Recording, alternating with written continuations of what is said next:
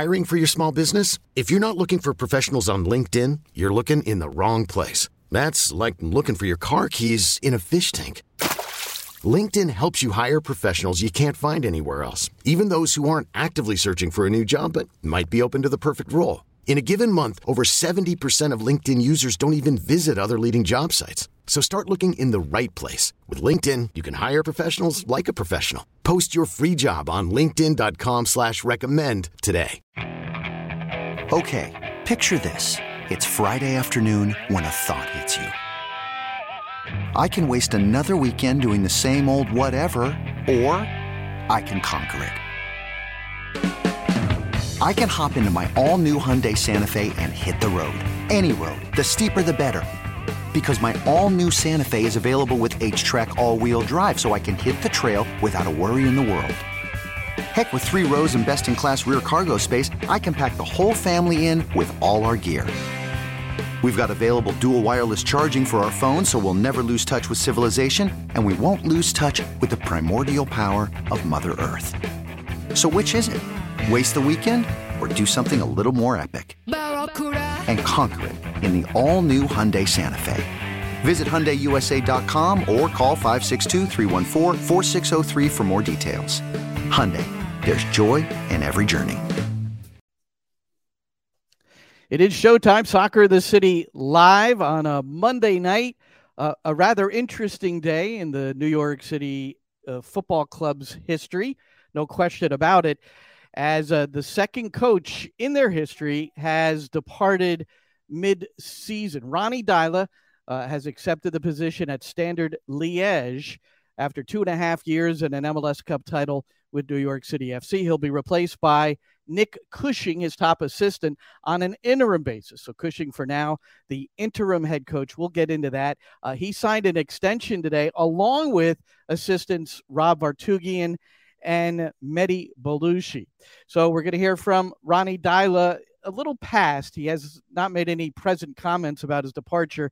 Nick Cushing today, and also something I did with him earlier in the year. Well, earlier 2 years ago. You'll hear that. It's pretty interesting, I think. David Lee, sporting director, today's press conference.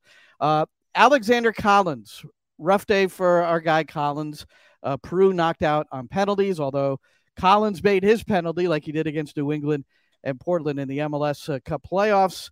And World Cup venues are going to be announced on Thursday. They're having a big extravaganza at the Statue of Liberty for the what we would imagine is it's all the North American announcements, and we figure MetLife Stadium will certainly be one of them. Ironically, on the same night that Paul McCartney, one of the Beatles, will be performing at MetLife Stadium. Here they are, everybody. I'm Glenn Crooks, and these other two guys are here. They're part of the broadcast team for New York City FC on the radio commentary side.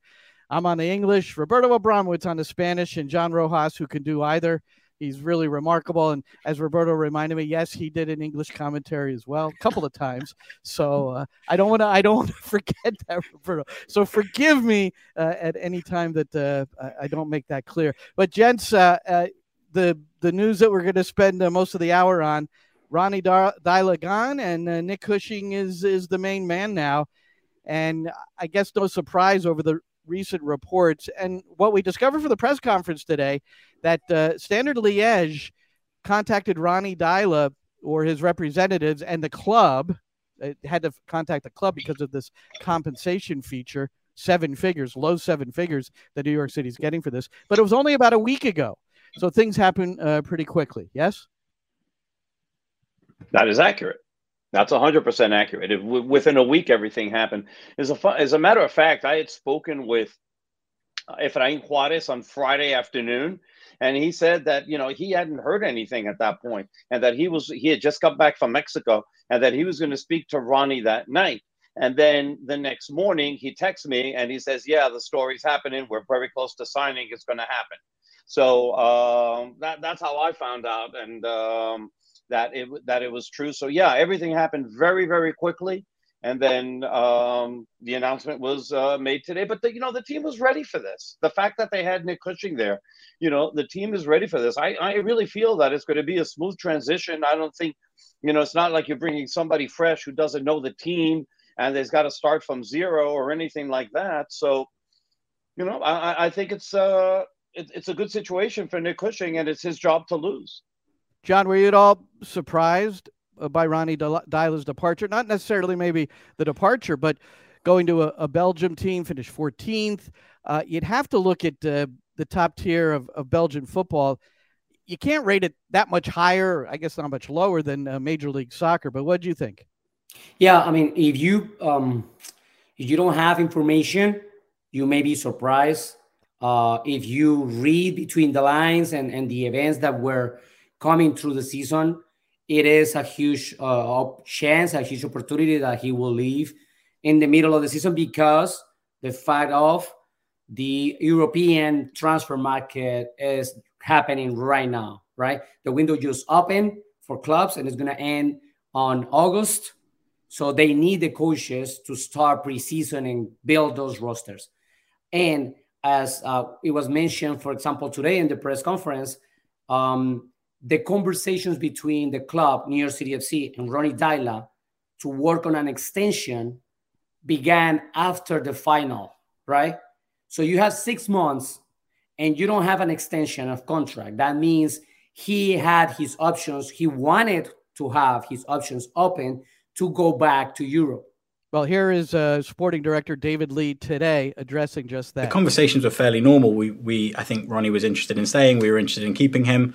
And then I think the conversations have progressed over a number of months until we get to this point. And I think, Ronnie said in the release today it was a really hard decision. And I know from speaking to Ronnie a lot over the last couple of weeks in particular, it's been very difficult for him to try and decide. But, the plan was not to come into the season and have a coaching change in mid-season. I think we wanted Ronnie to stay, and we now get to this point where we weren't able to agree an extension before now, and Standard Liège were able to meet a clause in his contract that meant he had a decision to make. Yeah, and they're. Whoop, John, we can't hear you. Gotta get your mic back on, Johnny. Okay, I got you. Yeah, because it comes a question right away for me to you. It's not run for Ronnie. It's actually the way the business goes about. But the fact that they started the conversations and, yes, David Lee says he wanted to stay. But at the end of the day, if there's another option that takes me back to Europe, I will leave. And that's why I have this window open. Otherwise, he will sign an extension right away as soon as, they got into agreement on the economical side. So it wasn't the economical side. It was just a matter of a better package for him in terms of being maybe closer to home and that kind of stuff. But there's also a relationship there, John. Fergal Harkin was named the sporting director on May the 17th at Standard Liège. He was the football partnerships and pathways manager at Manchester City, and they knew each other and had a relationship. So it's not accidental, this new partnership at Standard Liège, where if they were 14th at the table this year, he could almost only be a rock star. There's only one way to go, but up almost. Well, there's something important about that 14th place. Okay, so this is a team that is accustomed to success. Up until 2008, 2009, which is the last time that they won a championship, this is a team that won 10 championships in Belgium. The last time that they won a cup championship was 2017, 2018. But it's a team that's really been in a lot of turmoil. Okay, this is a team, again, that is accustomed to success, and lately it hasn't had it. And he's walking into a little bit of a buzzsaw over here. I'm sure he did his homework. I'm sure they're paying him well. I'm hoping that they allow him to bring in some players, because obviously they finished 14th in the table. They were 41 points below the champion. I mean, that's a lot. And they were much closer, obviously, to the bottom than they were to the top. But here's the thing that's interesting. Since 2015, Standard Liège has had 14 coaches. That's 14 coaches in 7 years.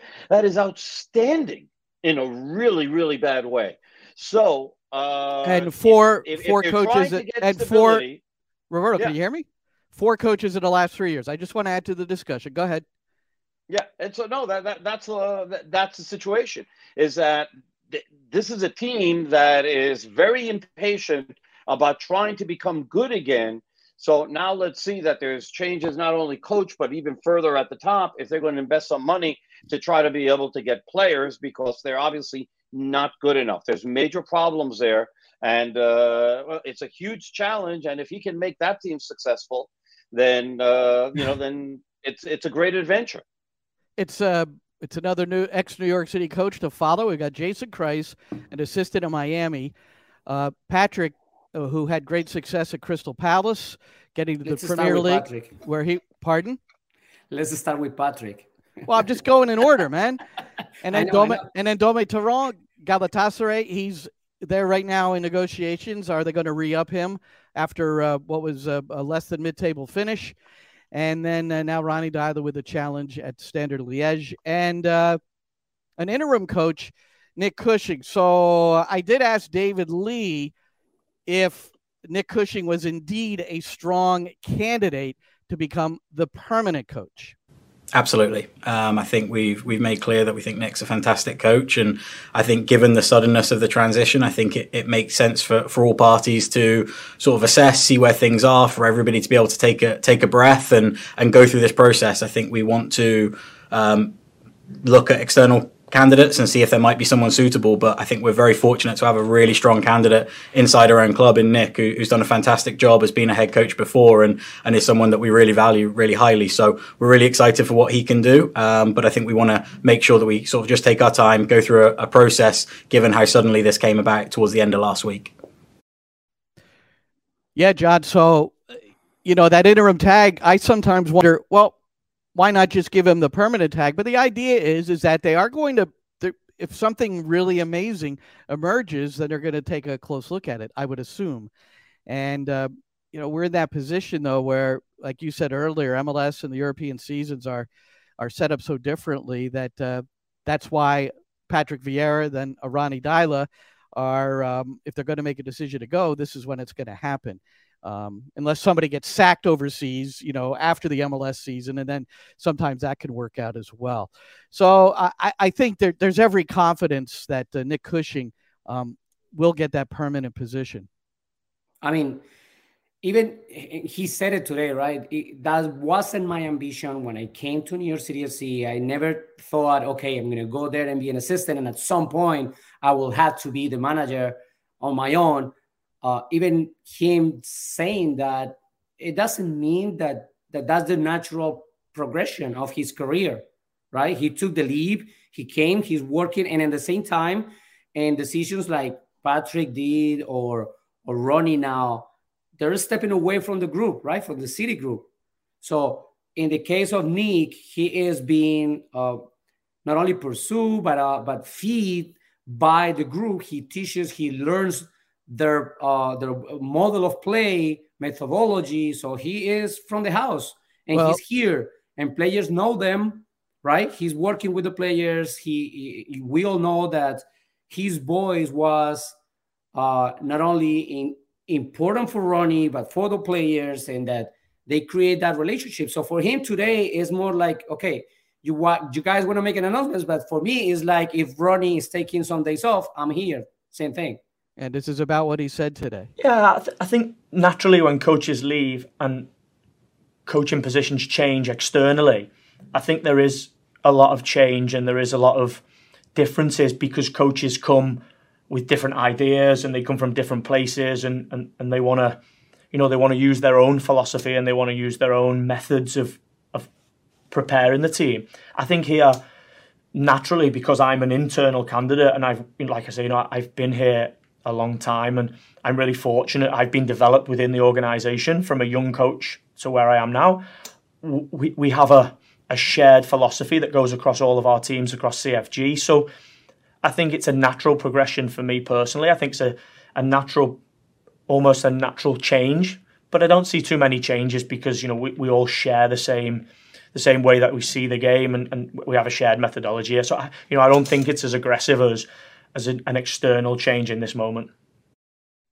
No question about that. We would expect he's going to have something that he does a little differently than Patrick, and that rather than Ronny, and then maybe and Patrick too, since they're all in the same. That's all in the similar methodology mode. But every coach has their own thing. John, you're muted. Again, so that's the importance of this, Glenn. We're talking about a club that has a clear philosophy, a clear methodology, a clear style of play, right? So they are like covered by that. The elements of the club, this development of the football club are on top of the coaches. So any coach that comes in, yes, they're going to have some kind of tweaks, their own personality on that. But at the end of the day, the biggest elements of the philosophy are from the club. So that's why a guy like Nick is an important piece on any club. We remember back then when he was assigned basically or named by New York City FC, we thought in that moment, right? I mean, they bring in someone from the house. So if something doesn't work with Ronny Deila, they have a replacement right there. Yeah, and at some point when they won't say that, but yeah, it makes sense. But we did it from the outside. Yeah, right. He's been with City Football Group since 2006, and we're going to get into a little bit of that from a previous interview and what he said today too. But Roberto, he's been ingrained. I mean, he was a volunteer with 9-year-old boys, and he's worked his way up, including coaching women, the Man City women, for the first 7 years of their existence and winning trophies. 6 titles. Yeah, 6 trophies, and now he's getting a chance as a head coach on the men's side. Yeah, going back to what John was saying, because I think it's a really good point. It's slightly different from a restaurant, right? Where especially like a chain restaurant, if I can make that analogy, because if you work for a chain restaurant, I mean, if you stick with the NFL analogies. But go ahead. I'm going here because I know how much it annoys We're John. meat now, Glenn. And he might be hungry, so it's going to be even better. Stop and shop analogies. Go ahead. Here exactly. We go. So but the point being is that if you go to let's say an Outback in Ohio or in California or in New Jersey, the steak has got to taste the same. The blooming onion has to taste the same. You're right. Yet when it comes to something like this, yes, there's a general philosophy, but the coach or the chef, if you want to, gets to experiment a little bit. It gets to put a little bit of his own style in this. And I think it's going to take a little while. I think that he's not going to try to change everything in one shot, but I think that it's going to become very, very incremental, that he's going to be making some very subtle changes with the team, and we'll see how that goes. As you said, he has his own ideas of how he wants to do things. I think it would be crazy to change everything, especially when you're coming with a team that's won 7 out of its last 8 games. It has 6 straight shutouts. I mean, there's so many things that are going well, and it's so strange to lose a coach when things are going so well. And now it's happened to New York City twice. And so, normally when you make a midseason change, it's because there's a big problem. But This isn't the case. It's totally the contrary. This team right now is carbureting as well as it ever has. And now you have a coaching change, and you really don't want to mess this up. You want to continue to do what's working with a team that is playing extraordinarily well within MLS. The unfortunate part about having similar methodologies and menus in restaurants is if it's Olive Garden, because it tastes the same at every Olive Garden as well. Just thought I'd throw that out there. But anyway, yeah, Nick Cushing. Well, let's hear a little bit more from the new head coach for New York City FC, who has had head coaching experience. I think one of the positives is I've done this role previously, and although I've been an assistant coach for the last 3 seasons, previous to that, I was a head coach for 7 years, and so I'm comfortable in this role. I understand how the role is slightly different in responsibility, in decision making, in how you have to approach the role. But I think one thing that we have done really well over the last 3 years is we've built a solid process with this team, and not only do we have a solid working process, we have a team that has a real high work ethic. And when you have those two things, I think this change can be a little bit smoother, and actually we can get the consistency with the team. And I think, coming off the training pitch today, I was really pleased with the way that the training session went. And of course, there will be some slight changes and some small little things because every coach has their ideas. But, I continue to reiterate that when we hire coaches in this organisation, it's because they share the same philosophy that that our organisation has. And that was no different with Ronnie, that he was hired because he saw the game the same way that our methodology and our philosophy is. I'm no different. So I don't think you'll see so many big changes. I think you'll see a team that is prepared to go into the game and continue the performance level that we've had. And there's Nick Cushing from today, the new interim head coach for New York City FC. And before we continue, I want to play one more from Nick, but this is from May of 2020. If you don't remember this interview, you may find it interesting. It's on my YouTube channel. I put it up today on Twitter. It's 33 minutes with Nick Cushing, 2 months after he arrived from England to take over this position and get hit with the pandemic. He's essentially talking to me from his closet. Look at the closet. It's not he's trying to get away. Settled yet. He's trying to get away from his kids, but it's his journey, which I think New York City supporters would be interested. We should be clear. You started as a volunteer when you first came into Man City, right? When you were working at the real low levels. I'm curious, and you talked about you've gotten your badges along the way, but where were you soaking it all in? Were you just hanging out there all day, and were you allowed to just kind of wander around and watch everybody operate? Yeah, that first job in recruitment started off voluntary and I actually lived 45 miles from Manchester and used to drive to Manchester to do the coaching, and started off on a Sunday morning and then asked for some more hours and did a Sunday morning and a Monday evening, and then did 3 days a week, and then ended up doing 5 nights a week. And if I could, because at the time I was actually to supplement that, I was actually doing a cleaning job, which was in the morning, just simple work. It was actually a bowling alley. I was cleaning the bowling lanes, which would allow me to work 9 in the morning till 12 o'clock. So then that's an important job. Those lanes have to be polished a certain way, right? Yeah, but because I finished at 12 in the afternoon, it gave me, even though I wasn't coaching until 5 in the evening, I could go up to Manchester at 1 o'clock and just watch.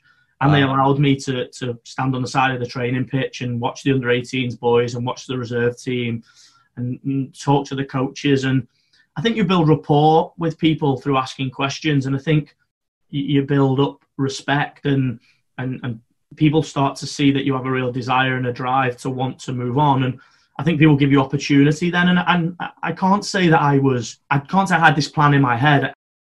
I'm Sandra, and I'm just the professional your small business was looking for. But you didn't hire me because you didn't use LinkedIn Jobs. LinkedIn has professionals you can't find anywhere else, including those who aren't actively looking for a new job, but might be open to the perfect role, like me.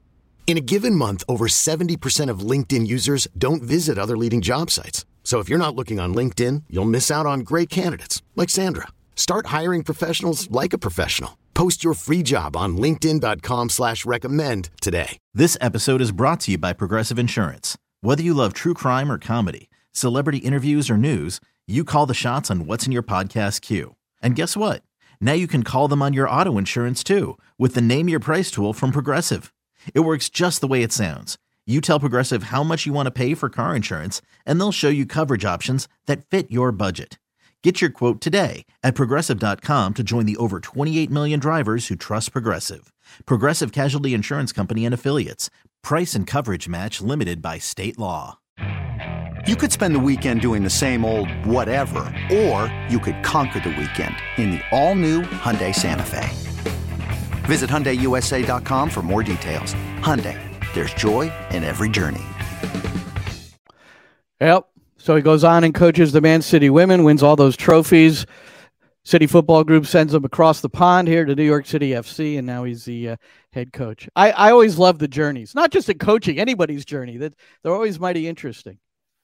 That's what the game is full of, Glenn. Stories. Yeah. We're all human beings, players, professional players, top athletes, top coaches. They're all human beings.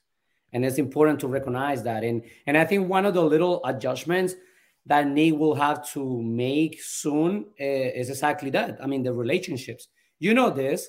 The relationship between the head coach and the assistant coach with the players is different.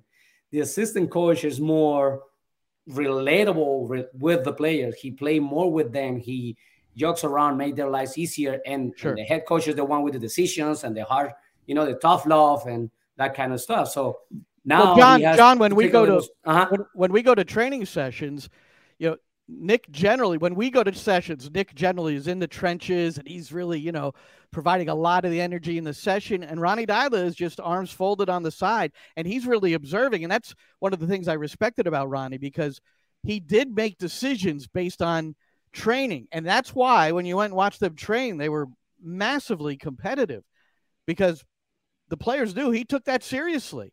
But yeah, I didn't mean to interrupt, but you're right that the assistant, sometimes their role is to kind of maybe hear a player out that's got a little bit of an issue, that sort of thing. But you do that, that as a player or as a coach, that the players come to the assistant coach and say, hey, can you talk to the guy? He's giving me too much today. I'm this and that. And I don't want him to take me wrong, whatever. Now it's different because he's the one making the decisions. But also something that's very important is that he sits back and watches everything. He's a delegator, right? I mean, there was every coach had a pot of players that they were responsible for.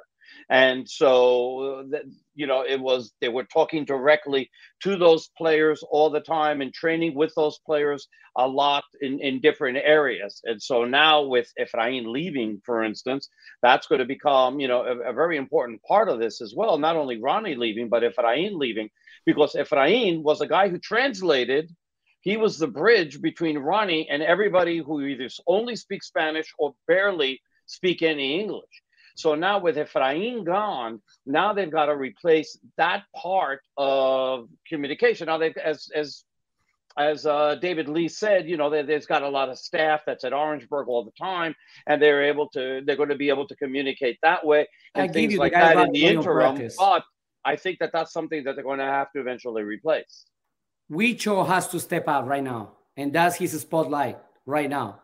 I know he's a goalkeeper. He may be training part of the training sessions with the goalkeeper crew, but he's the most, I will say the most prepared person to come and talk to the guys. He's a player and he can help the coaching staff with that kind of translation and messages and that kind of stuff, at least for the short term.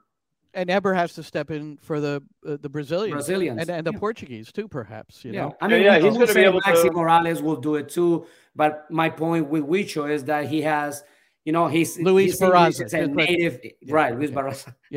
Yeah. Thank you for the, John, name on a for beyond first name relationship with Huicho. Yeah.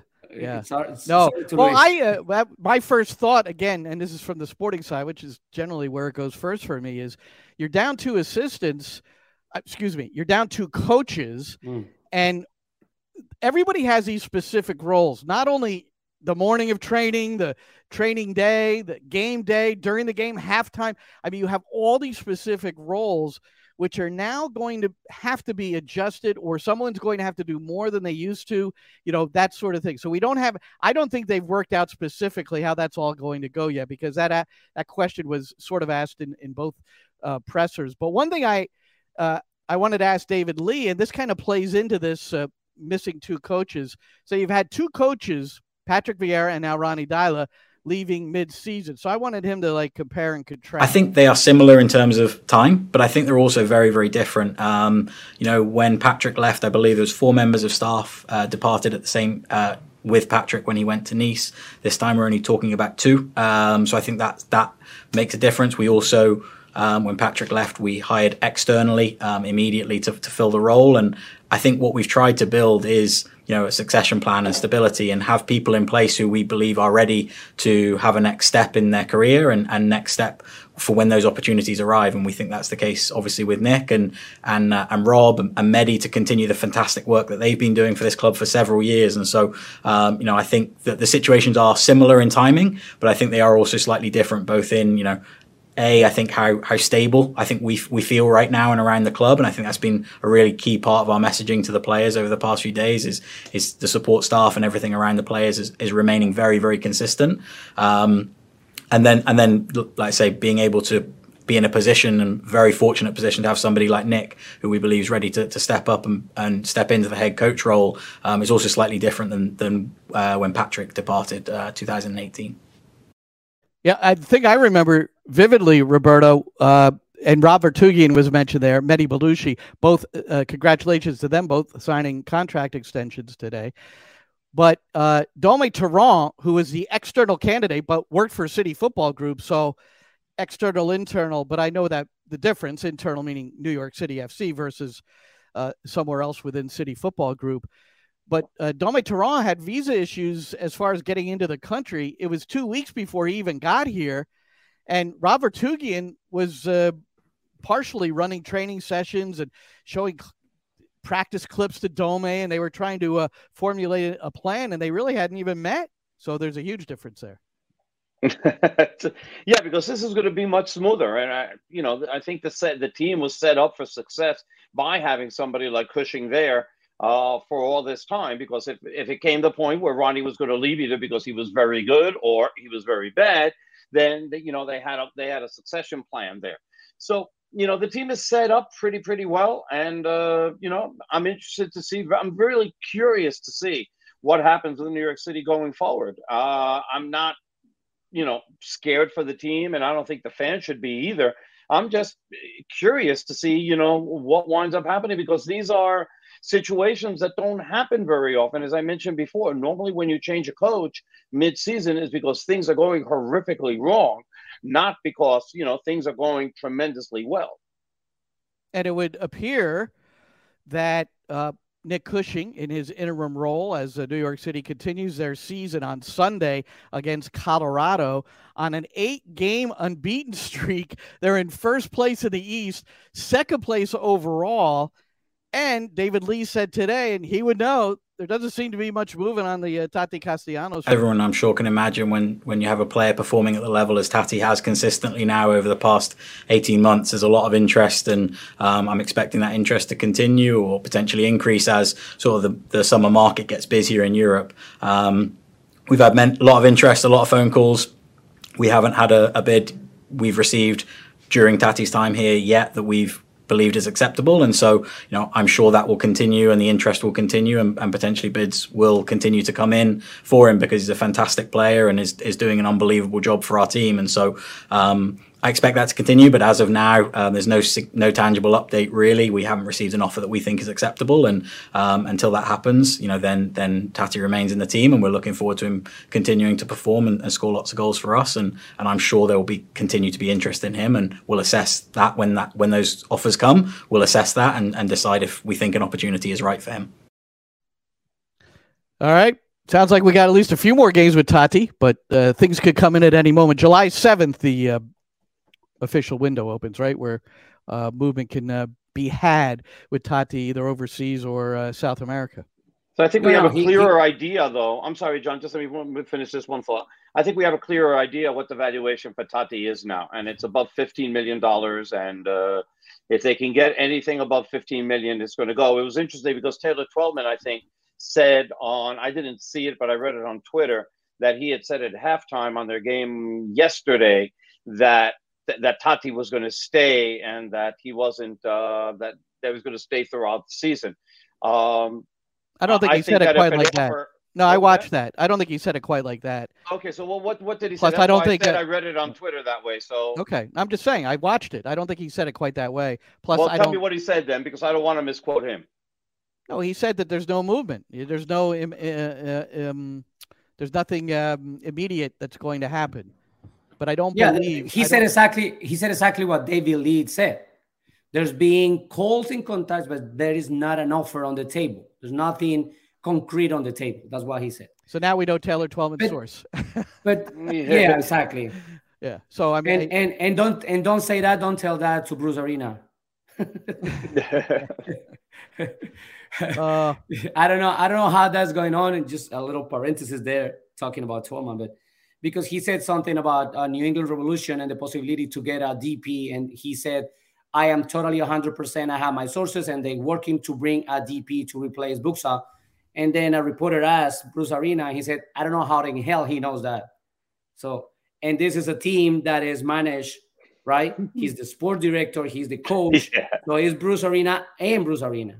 So Bruce Arena reports to Bruce Arena, basically. Anyways, He's a polarizing figure, Twelman, but he normally has it correct. I'll have to say. Yeah, he's very good at his sources and stuff like that. Normally, he's very, very good. And I'm glad that you cleared up what he said, because what I had read on Twitter, and they were paraphrasing him, I guess, was that Tati was going to stay here the rest of the year, and maybe somebody added that on as opposed to him saying that. You can't say that. They're going to need somewhere between $16 and $18 million to pry him loose out of New York City.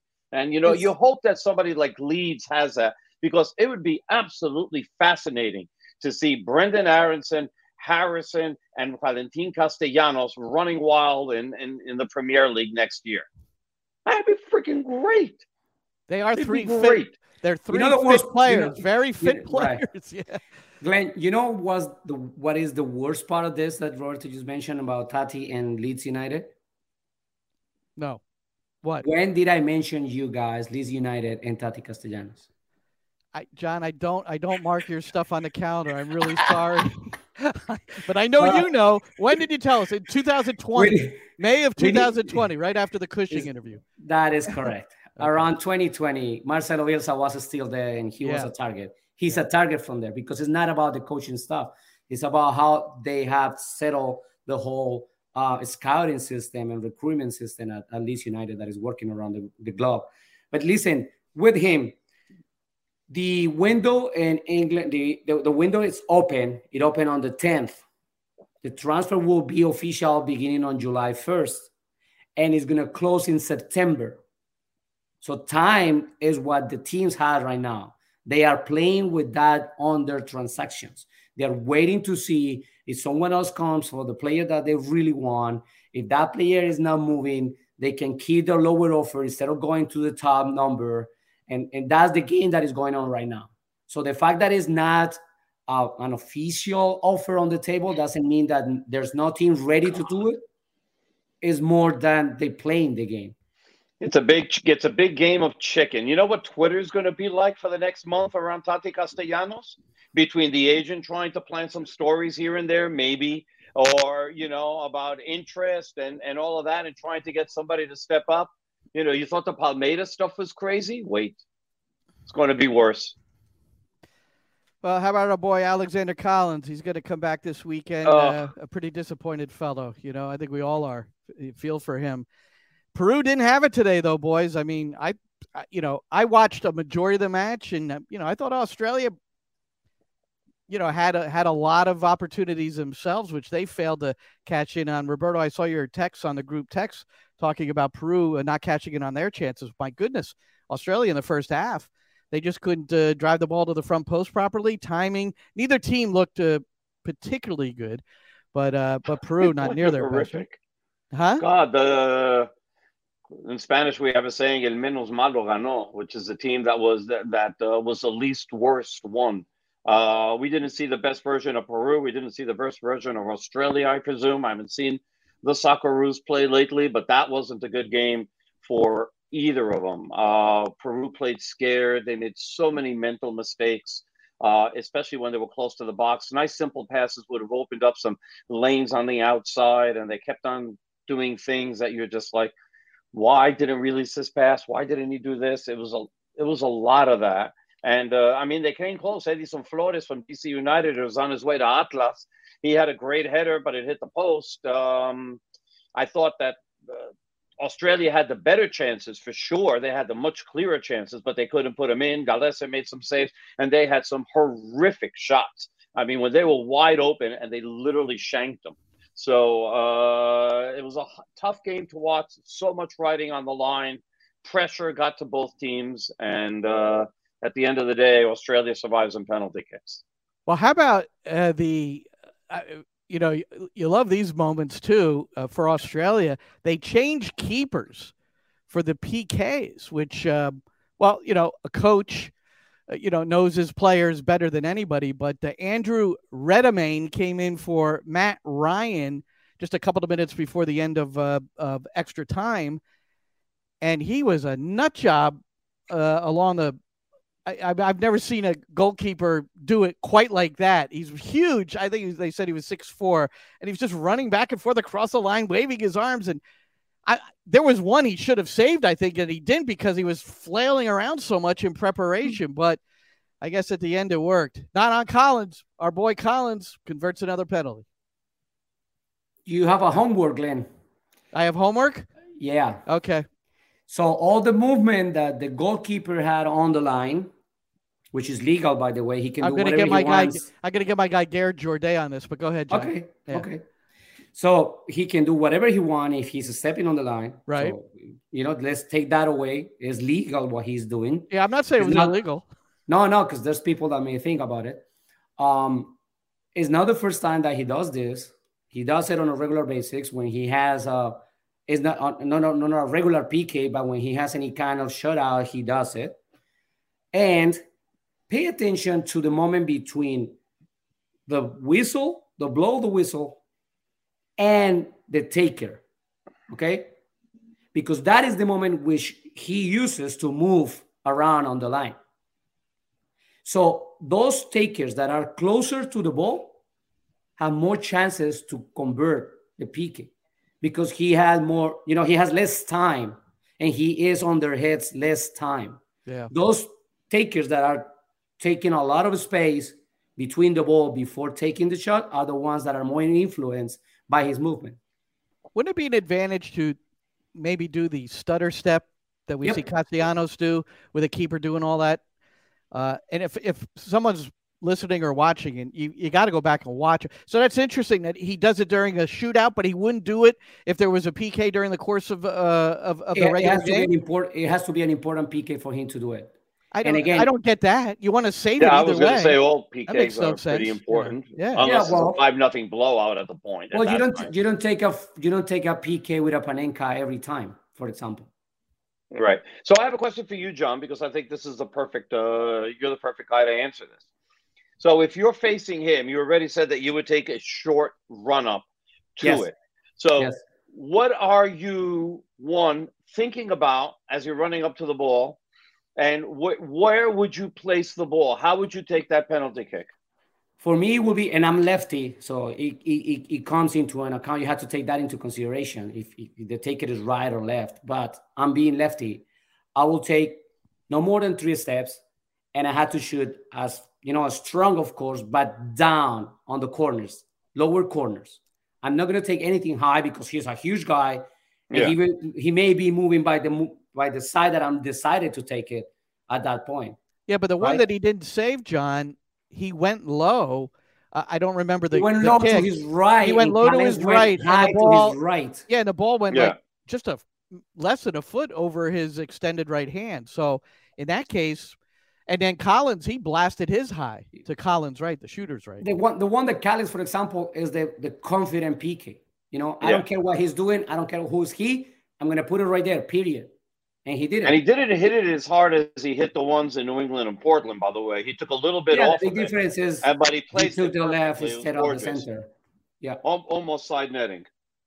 I wonder I wonder if the coach selected him. I have no idea if Collins would have been in position to take PKs prior to the MLS Cup playoffs last year when he drilled them. I wonder if that's what put him in the lineup for Peru today. Be curious to find out. Well, they never had a shutout before. He's been a starter for Peru since Copa America, since midway of Copa America. He's been, once they put him in there, he's played every single game. I'm talking about PKs. I'm talking about PKs. I'm talking about the shootout. I thought you said place him in the lineup. Sorry. You should be sorry. Not listening to me again. Not only for that. Yeah, he doesn't listen. He sent texts during important games knowing that I know he's texting. What's going on in basketball tonight? The Rangers are eliminated. What can we tell? Hey, I was with Roberto and Maddie Lawrence and my son, watching the Rangers after we'd gone to see Al Di Meola at the Blue Note down in the Village, and then went to is it GMT? Is that correct? Something like that, yeah. GMT Tavern, which is one of Maddie's hangouts. He's got a friend that owns the bar, I think, and watching the Rangers. Boy, that was disappointing.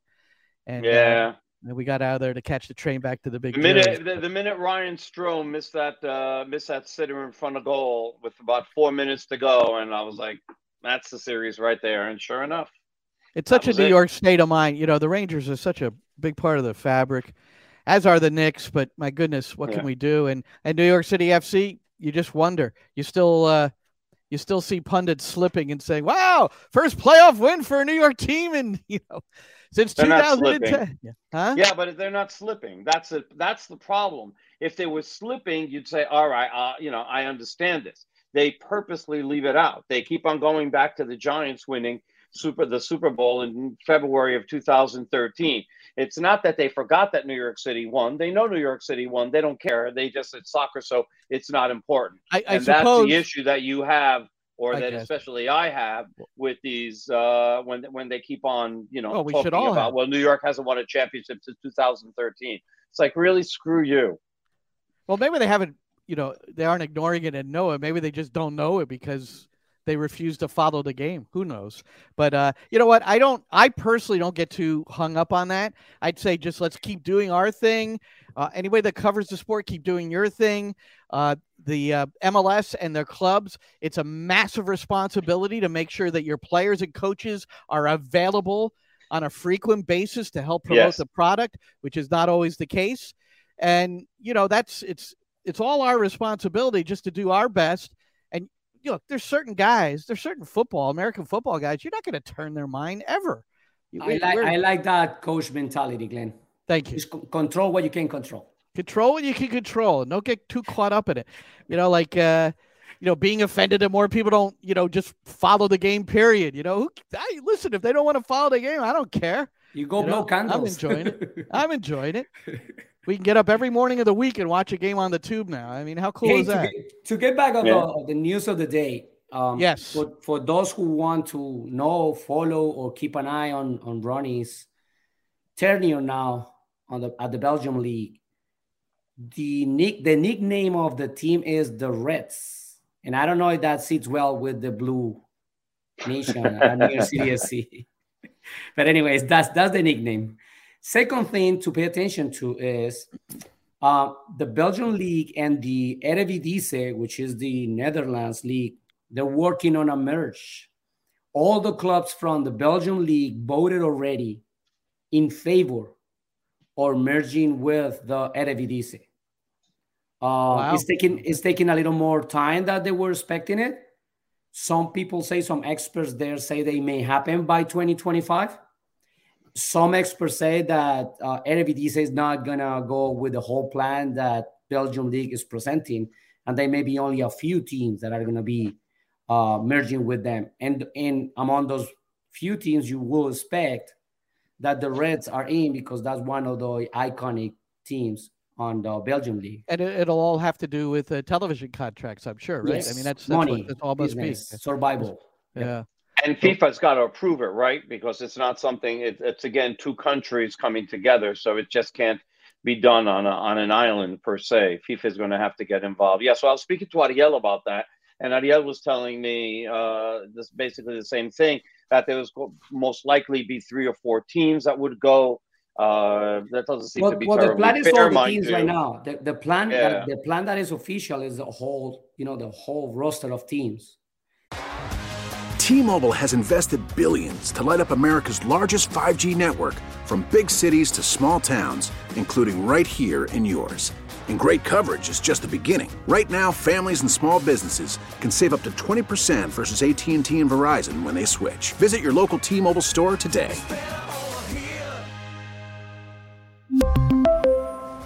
Plan savings with 3 lines of T-Mobile Essentials versus comparable available plans. Plan features and taxes and fees may vary. After the end of a good fight, you deserve an ice-cold reward. Modelo is the mark of a fighter. You've earned this rich golden lager with a crisp, refreshing taste. Because you know, the bigger the fight, the better the reward. You put in the hours, the energy, the tough labor. You are a fighter, and Modelo is your reward. Modelo, the mark of a fighter. Drink responsibly. Beer imported by Crown Imports, Chicago, Illinois. After the end of a good fight, you deserve an ice-cold reward. Modelo is the mark of a fighter. You've earned this rich golden lager with a crisp, refreshing taste. Because you know, the bigger the fight, the better the reward. You put in the hours, the energy, the tough labor. You are a fighter, and Modelo is your reward. Modelo, the mark of a fighter. Drink responsibly. Beer imported by Crown Imports, Chicago, Illinois. And they're planning to do, first division and second division with both the Belgian and the Eredivisie. Which would make both leagues stronger in a way. Yeah. I understand them wanting to do that, and I think it would wind up benefiting both of them. But yeah, so TV contracts have to be there, and UEFA's probably have to sign off, and FIFA's got to have to sign off on that happening. So I don't like the plan where. Oh, by the way, yeah, I told you, Glenn, what will happen with Ecuador, right? Yes, you did. Ecuador is in. Good for Ecuador, and unfortunately, Peru is out. Australia is in after that result today. Roberto, you mentioned FIFA, so Thursday in the New York area. I'm in Jersey. Roberto, you're in the city. John's in Portland. Whatever's going on out there. And 4 versus 4, John's team just won a championship. Congratulations, John. And, very good coaching. There's Coach Rojas, man, going at it, man. Where's your medal? Come on, show us your medal. I don't have it with me. It's upstairs. Enzo has his. But these venues, so who's in and who's out? And I think the teams, or I should say the venues, the cities are pretty much giving it away if they're having, inviting all the dignitaries from every part of the world into their like viewing party, like in LA and Philadelphia, and I don't remember all the places, but New York. Atlanta. They're not gonna do that unless they know, right? I mean, even though they're all saying no, we don't know. I say, come on, man. Dallas. Is Seattle having a celebration? Seattle, yeah. Miami. What's Miami's situation? What do you think? Are they holding a party? I didn't see the whole list. I didn't see the whole list, but we'll be going Kansas City, Thursday, right? Kansas City's having a party, Arrowhead Stadium. Yep. Okay. Now now Qatar, they didn't want the World Cup in Qatar in the summer because it's 130 degrees. How about Arrowhead Stadium in July? You know what I'm saying? I mean, I don't know. I mean, it's a beautiful place, and Kansas City downtown. It's the coolest spot for everything, but it could be hot beyond.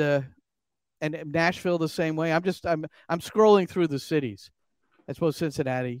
Well, here's something interesting though, Glenn. Denver is that Canada was supposed to have 3 teams, right? Yeah. And it was not 3 teams. I'm sorry. Canada was supposed to have 3 venues. And at the beginning, it was supposed to be Toronto, Montreal, and Edmonton. And Vancouver, because of all the money that FIFA wanted and all that, didn't want to bid. They were like, "Screw that! We're not doing this. It's going to cost us too much money." At some point, FIFA or the delegation or whoever was able to convince Vancouver to do it, and now Edmonton is out, and so is Montreal. So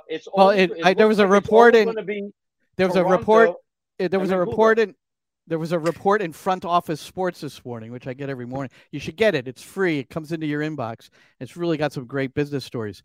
Front Office Sports. And the report is that I think what you just said, Toronto and Vancouver are going to be the venues. Edmonton. Yeah, I know. But I mean, this is an official report of people that follow it closely. If you don't mind. But the point being is that if that happens, right, and you're saying it's official, fine. And I had read it as well. But when that's announced officially, then what winds up happening is that there's a possibility of there being an 11th city within the United States getting games. Edmonton. So that would add, because in Mexico, it looks like it even might be even more, because in Mexico, what I had read is that only Azteca had been approved, and maybe there are not going to be games in Monterrey or Guadalajara, which would be horrific. I'd be very disappointed. Really? Well, I hadn't heard that. Edmonton still thinks there's an outside shot. I don't know if Sports didn't tell you that, Glenn. They're not. They haven't. Well, that wasn't part of the story. The story was all about north of the border. Edmonton says they still have a chance. They haven't been closed out yet. So, okay. So we'll see about that. How about Giorgio Chiellini going from Juventus to LAFC? 37 years old. What are your thoughts, boys? While I show the numbers to everybody. Look at the numbers on this guy, man. He's unbelievable. Oh, no, yeah, of course. He won everything that was there to win, no? With the national team, with Juventus. The thing is, Glenn, and I'm going to stick to my point, to any kind of addition to the league, either DPs, TAMs, international players. that comes with any kind of pedigree or age. I don't care if he is 36, and I don't care if he is 21. But if they had to come with the right mentality and attitude to this league and to this competition, and they will be a really good asset to the teams that they're coming to. Otherwise, I don't care if it is Messi, and I don't care if it is Tati Castellanos when he came in being no one but with, if they don't come with the right mentality, Ezequiel Barco, for example, you have to come with the right mentality. And then you're going to be a really important player here, and everybody will love him. You would think Chiellini's going to be coming in with the proper attitude. It would be hard to imagine. And they signed it with TAM, so no DP thing. Mm-hmm. And I like the fact he holds a master's in economics and economic sciences. I don't even know what that is, from the University of Turin. But very nice. I mean, I think LAFC, I mean, obviously he can be a really important player for LAFC. And I think they're also going to treat him with kid gloves, meaning I don't think he's going to be playing too many games on artificial turf. I don't think he's going to be playing too many games in 115 degrees and things like that. That is insane. Right. So that is insane. So why are you wasting on a spot on someone and money on someone? No, you need a contributor. You don't need a pennant to move around and bubble around. And no. You have a player that comes and contribute, period. Okay, that's the big point. That's the big issue. I'll go, but I don't going to go with the Heat. I'll go, but you know what? Stay home. That was the Steven Gerrard. That was Steven Gerrard. No, it's not that he doesn't want to play. The thing is that LA may want to protect him from those things. So because they want him to put everything on the field every single day. Period. Well, they've got a 19-year-old. Otherwise, it doesn't make a change. Why? It could work. I mean, they've got a 19-year-old center back, right? Mamadou Fall. Yeah, the center back for them are really good core. I mean, Mamadou Fall is a really young guy. They have Segura back. Is he back in from injury? He's now back from injury. Right. So he's regaining his game fitness. He needs that. You know that. So he's physically healthy now, but he needs the fitness, the game fitness.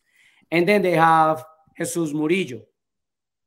That's the other center back. They're all young guys. I mean, Fall, of course, is the really young of that core. But Chiellini will be a great addition with the other two, helping develop them and give them the experiences that he has and taking them under his wing. But what I don't agree, because and sorry, Robert, but it's like I'm hearing this from many other people in MLS, and this is such a bull. He comes for the big games because LAFC wasn't be able to win any kind of big game, so he's going to be ready for that. You don't need him for Sunday. You need him for the final. How the heck you get in the final if you don't play on Sunday? Simple as that. You don't pay money to players to come and, get the air and say, okay, I'll play when I feel we're going to win and everybody's No. It's not him. It's not him. It's the way they use him. It's worse on the institution if they do it. It's worse on them. If the club is willing to do that, it's worse. Well, the thing is that we're going to get a chance to see it come July and how they wind up using him.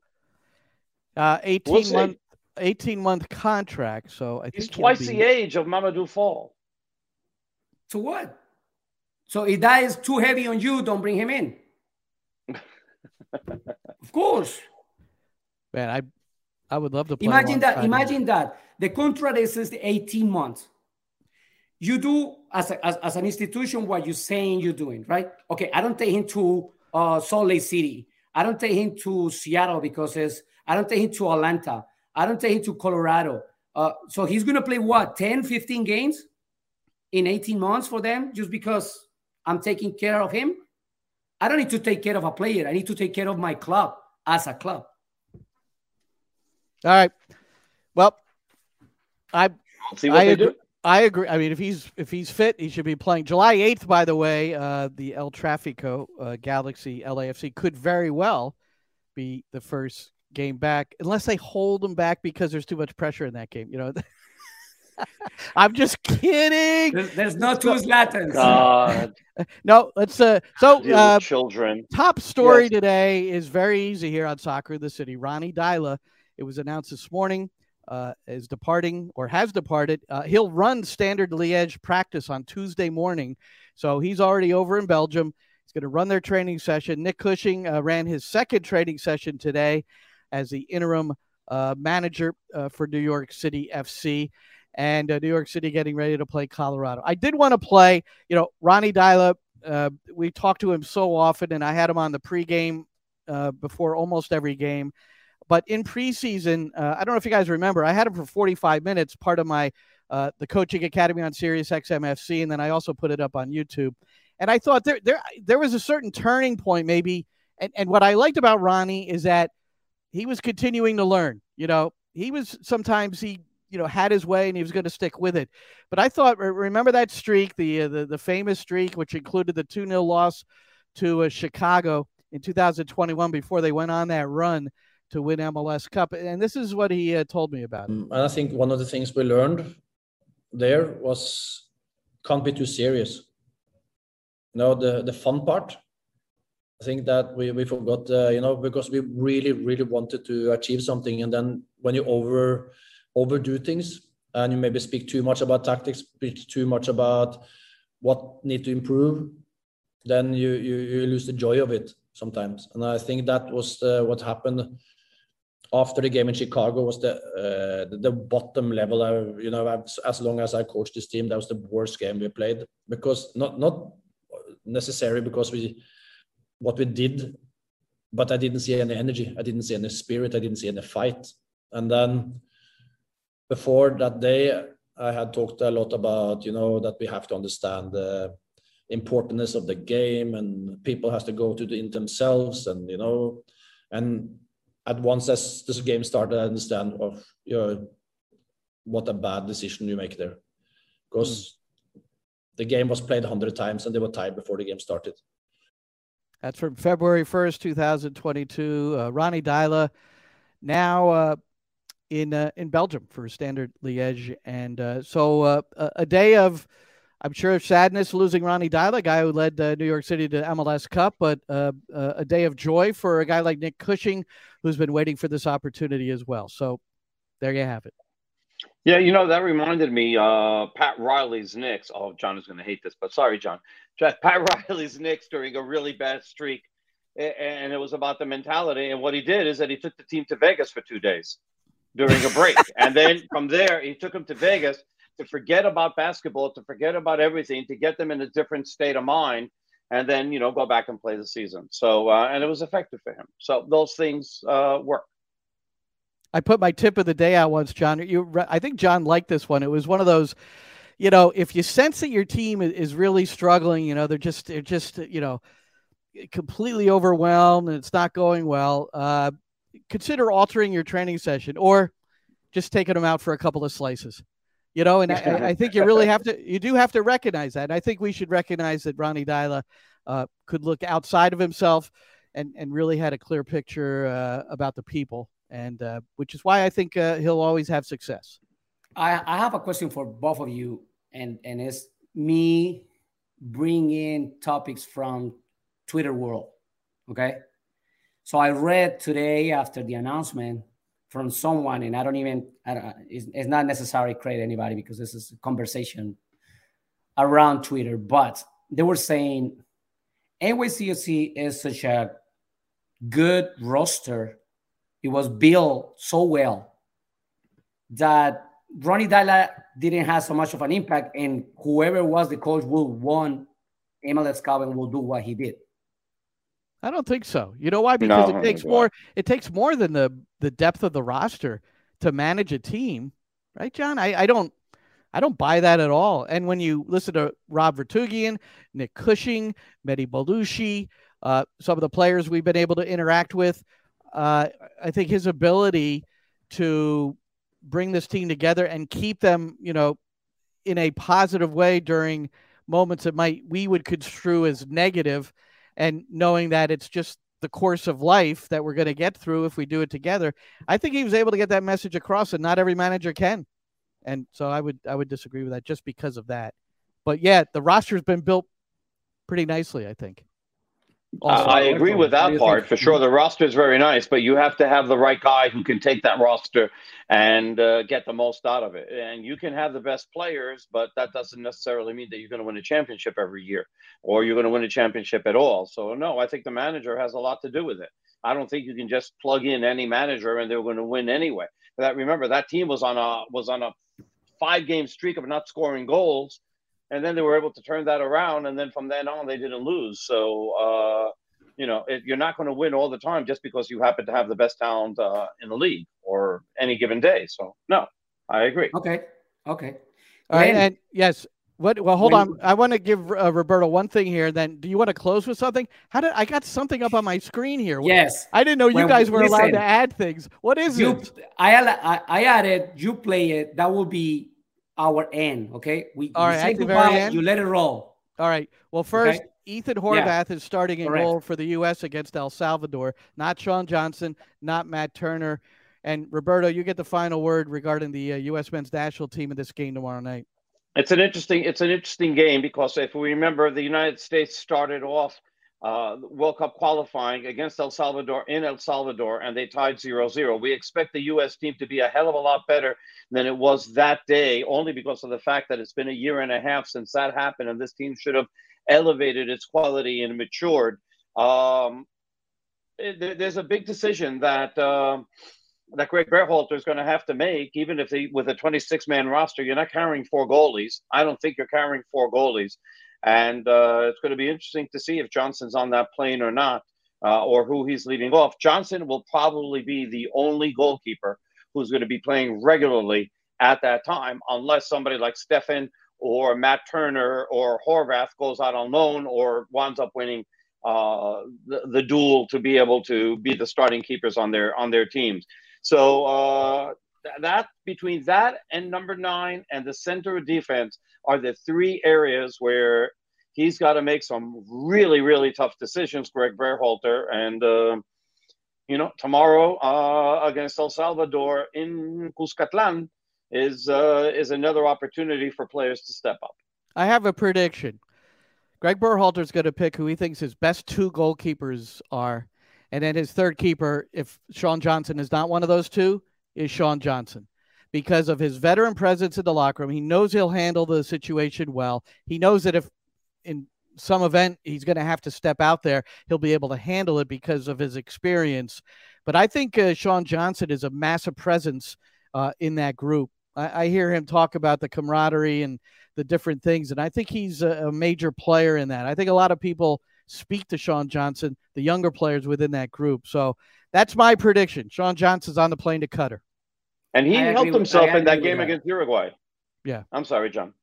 No, I'm just saying, I agree with that. These games are only, a little page on the book that Berhalter has to write in each player. And to my point of view, he knows now the 3 goalkeepers, and he had them on his hand. All right, guys. So, John, am I closing with this completely? No, just let it ride. Say goodbye, and you finish this whenever the clip finishes. All right. Well, Roberto and we've got the English and the Spanish radio commentary coming up on Sunday. Colorado Rapids visiting Yankee Stadium in New York City FC. Our airtime 4:45 for the pregame show. Maddie Lawrence and I at 4 p.m. Eastern will have our pregame live stream. Roberto and Ariel will have their live stream at 3:30 Eastern time ahead of that 5 p.m. kickoff. Yes, Roberto.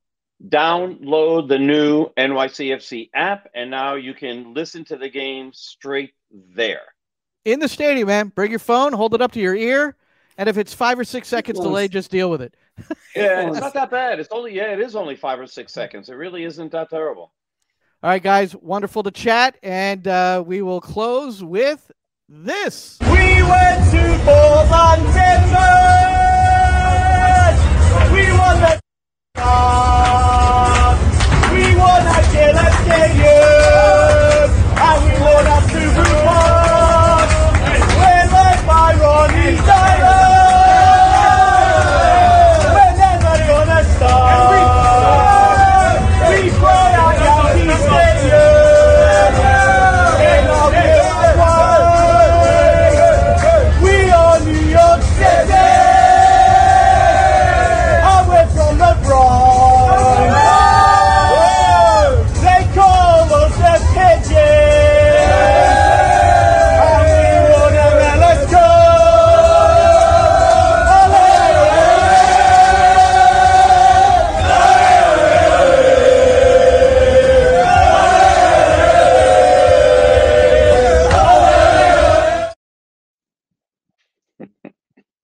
This episode is brought to you by Progressive Insurance. Whether you love true crime or comedy, celebrity interviews or news, you call the shots on what's in your podcast queue. And guess what?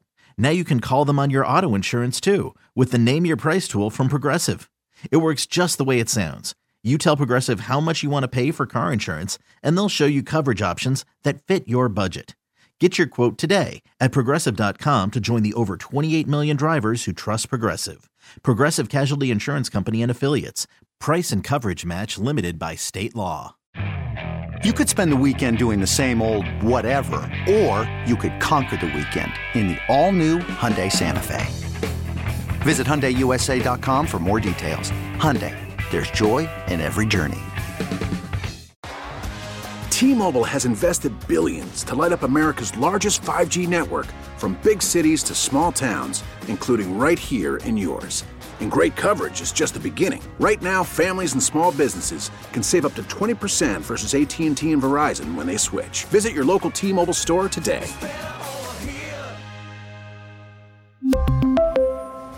Plan savings with 3 lines of T-Mobile Essentials versus comparable available plans. Plan features and taxes and fees may vary.